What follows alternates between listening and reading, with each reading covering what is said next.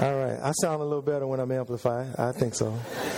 All right. Well, I want to thank you for having me over, and I'm so honored to be able to share with you this morning.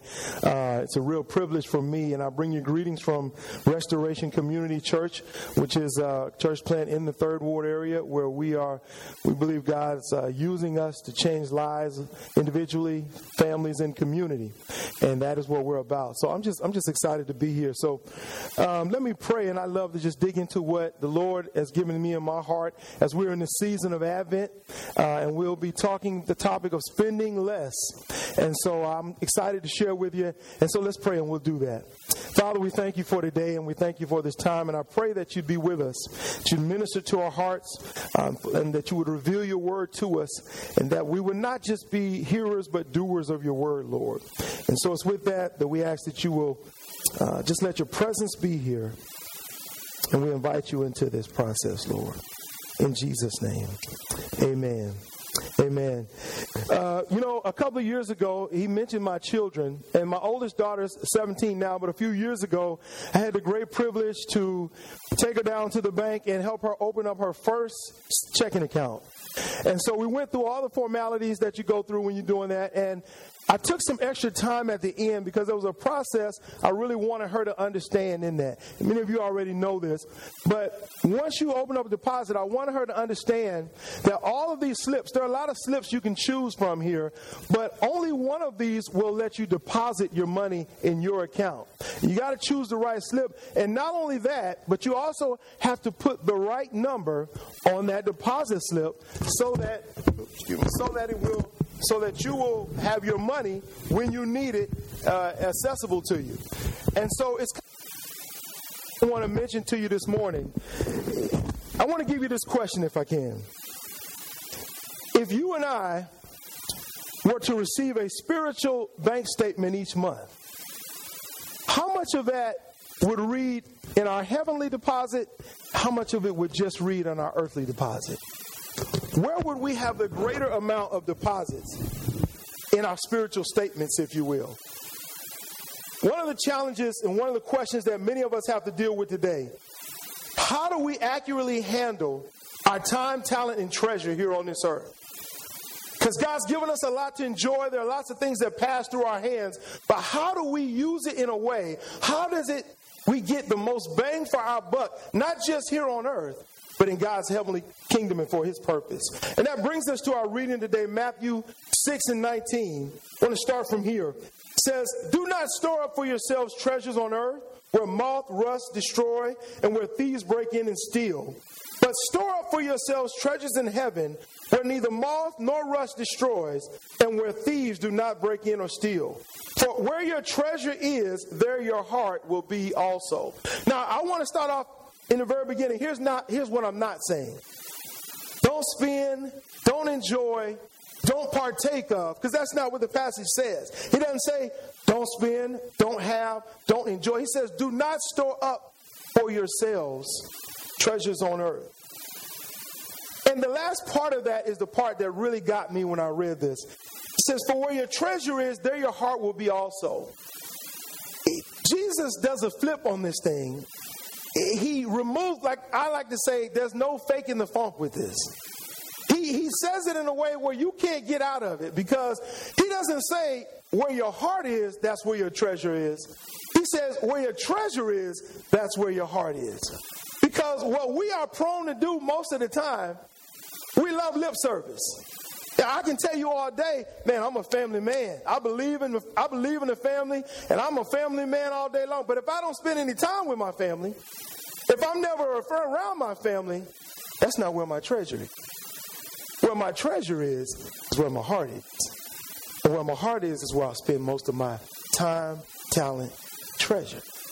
So Jesus right off the bat says, I'm going to hit this before you even get a chance to twist it. I'm going to get this right out of the way before we even get a chance to twist it. So I think that's so important to remember. I'm going to tell you, if you promise not to judge me, I want to share a little story with you. I came front and center with this a little bit in my own. Now, I came to Houston a long time ago to go to school. I'm originally from San Antonio, Texas. So because of that, I'm a huge Spurs fan. I know that's dangerous. I know that's dangerous to say in this context, but let me remind you, you are biblically commanded to love me. So for those of you who booed, got some scriptures for you. But the point is, because of that, I'm a huge Spurs fan. And, you know, I don't have a big house, but I got a little guest area where I got a lot of my Spurs stuff that I've collected through the years. I've got some posters and mock banners and paraphernalia I've gotten from the games, and my little TV's back there. It's my little man spot when I can keep the kids out of it. So it's where my stuff is. Where a couple of months ago, my wife came to me and she said, babe, I need to talk to you because young lady at the church she's been ministering and witnessing to and kind of mentoring. She said, you know, she got evicted and she's pregnant and she's got a little boy. He's in school and they really don't need to move right now. They need to stay in the area. I really think we need to pray about her, you know, staying in the guest spot. And I'll be honest with you. You know the first thing that went through my mind? What about my stuff? I got a lot of stuff back there. And the season's about to start. You know what I'm saying? I was kind of like, hey, you know, we got a good team this year. I'm all set for this. And I don't know about you, but the Holy Spirit has a way of getting around to me. And as I was, you know, I kind of knew what the right thing to do was, but my heart wasn't right in it. The Holy Spirit just came to me one day and says, David, let me ask you this. Let me make sure I got this correct. The resources that God has allowed you to have to spend and enjoy now is not available for his purpose and what he'd like to do. Is that what I'm hearing you say, son? And whenever I hear that, I feel like a little kid. No, sir, that's not what I'm saying. That's not what I'm saying. And my point is, the trouble and the difficulty about stuff sometimes and how we spend is that it takes us away from a heavenly purpose and leaves us solely for just an earthly purpose. As believers, the money and possessions that pass through our hands is not simply only for living and enjoyment, but for us to invest in a heavenly account. Spiritual treasures. Well, you say, well, that's great, Pastor Hill, but what spiritual treasures, what does that look like? I came across a great definition that I think works for that. Everything that a believer can take with them when they leave this earth is a spiritual treasure, a heavenly treasure. Whatever you can take with you is a spiritual treasure. What does that look like? Holiness of character, obedience to all of God's commandments, souls won for Christ, disciples nurtured in the faith, compassionate use of God's materials for others' spiritual and natural well-being that fits his kingdom purpose and principles. Those things are heavenly treasures. You know, one of the things I enjoy doing is genealogy research on my family. Historically, kind of from this area not far from here. I love digging up on my family, in particular because I'm African American, and because of the history of my people in this country, it's very hard to find information. You really have to dig for it, but when you find it, it's like gold. And one of the things that I've realized in that process is that when I'm digging and searching for records and mementos and things, it's not a lot. Not a lot. Some of the things I come through, I can flip through 60 or 70 years of people's lives in a few pages. All that's left of them is not much. But what I do when I'm overjoyed when I find stories of my great-grandfather who opened up his home to people in the community on Sundays to feed whoever would come. Or whenever someone's killed slaughtered an animal, they always make sure everybody in the community got a piece of meat because meat was rare in that day and time. Those stories and those things were not just useful here on earth, but I know they're stored up. And those are heavenly treasure. And the point this morning that I want to drive home with you is as we spend and as we use our finances and our talents and our treasures, we always should be thinking of, yes, God wants us to enjoy. Yes, we're blessed to be able to have these things, but I want to be depositing, I want to be getting bang for my buck. I want my stuff to multiply and triple. I can do that by making sure I'm spending and using my time and talent for a heavenly purpose, heavenly treasures, if you will. In verse 22, it says, the eye is the lamp of the body, so that if your eye is clear, your whole body will be full of light. But if your eye is bad, your whole body will be full of darkness. If then the light that is in you is darkness, how great is that darkness? Much like the eye can affect the whole body, the way the believer handles their finances and possessions affects every other part of their lives, for either good or bad. We as a society, people have tried to define ourselves by stuff, by how much we can spend and what we can spend. One of the things I recognize in my neighborhood, I don't know how it's like where you live, but I watch the young kids, and everybody's defined by how much they paid for their tennis shoes.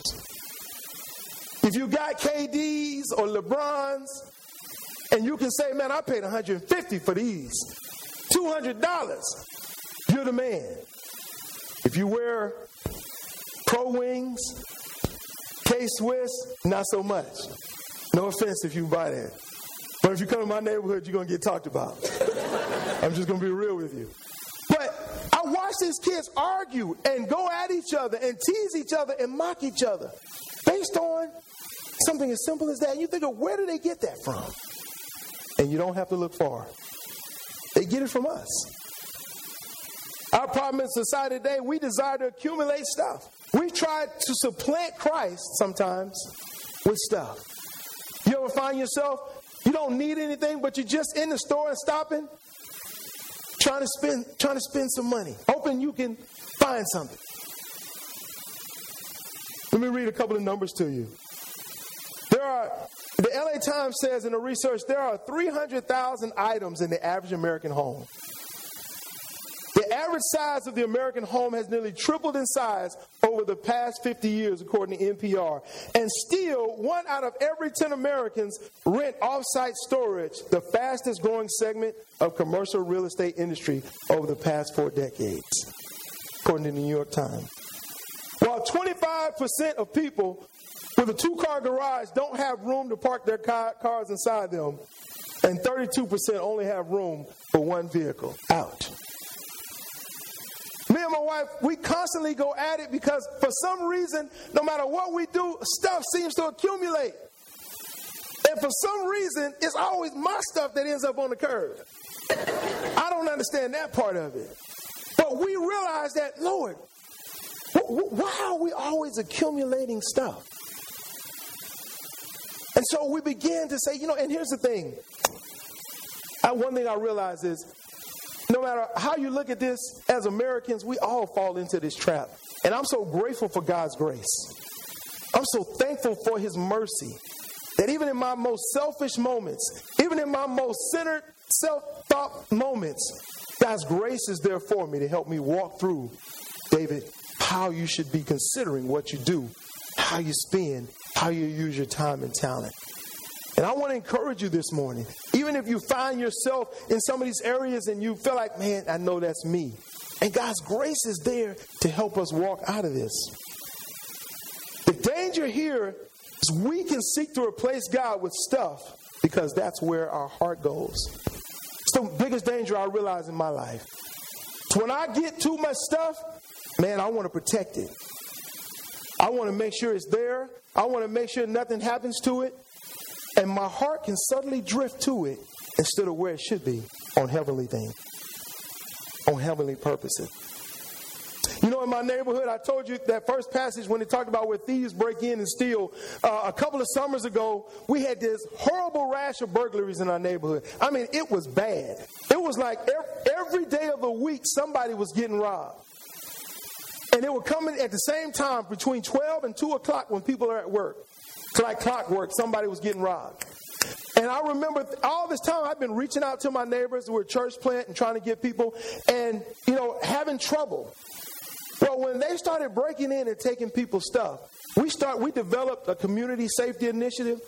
And do you know we were able to do as much outreach and make most of the connections that I had been able to make in such a long time through that? Because one of the things I realized, people like their stuff. And when they come home, they want their stuff to be there. And when stuff starts disappearing, people will open to say, hey, I want to get to know you. I want to build some relationships so we can be safe. I thought, man, how sad is that it took this for people to begin to open up. But the danger is, man, stuff can seek to pull us astray. Let me go to verse 24. It says, no one can serve two masters.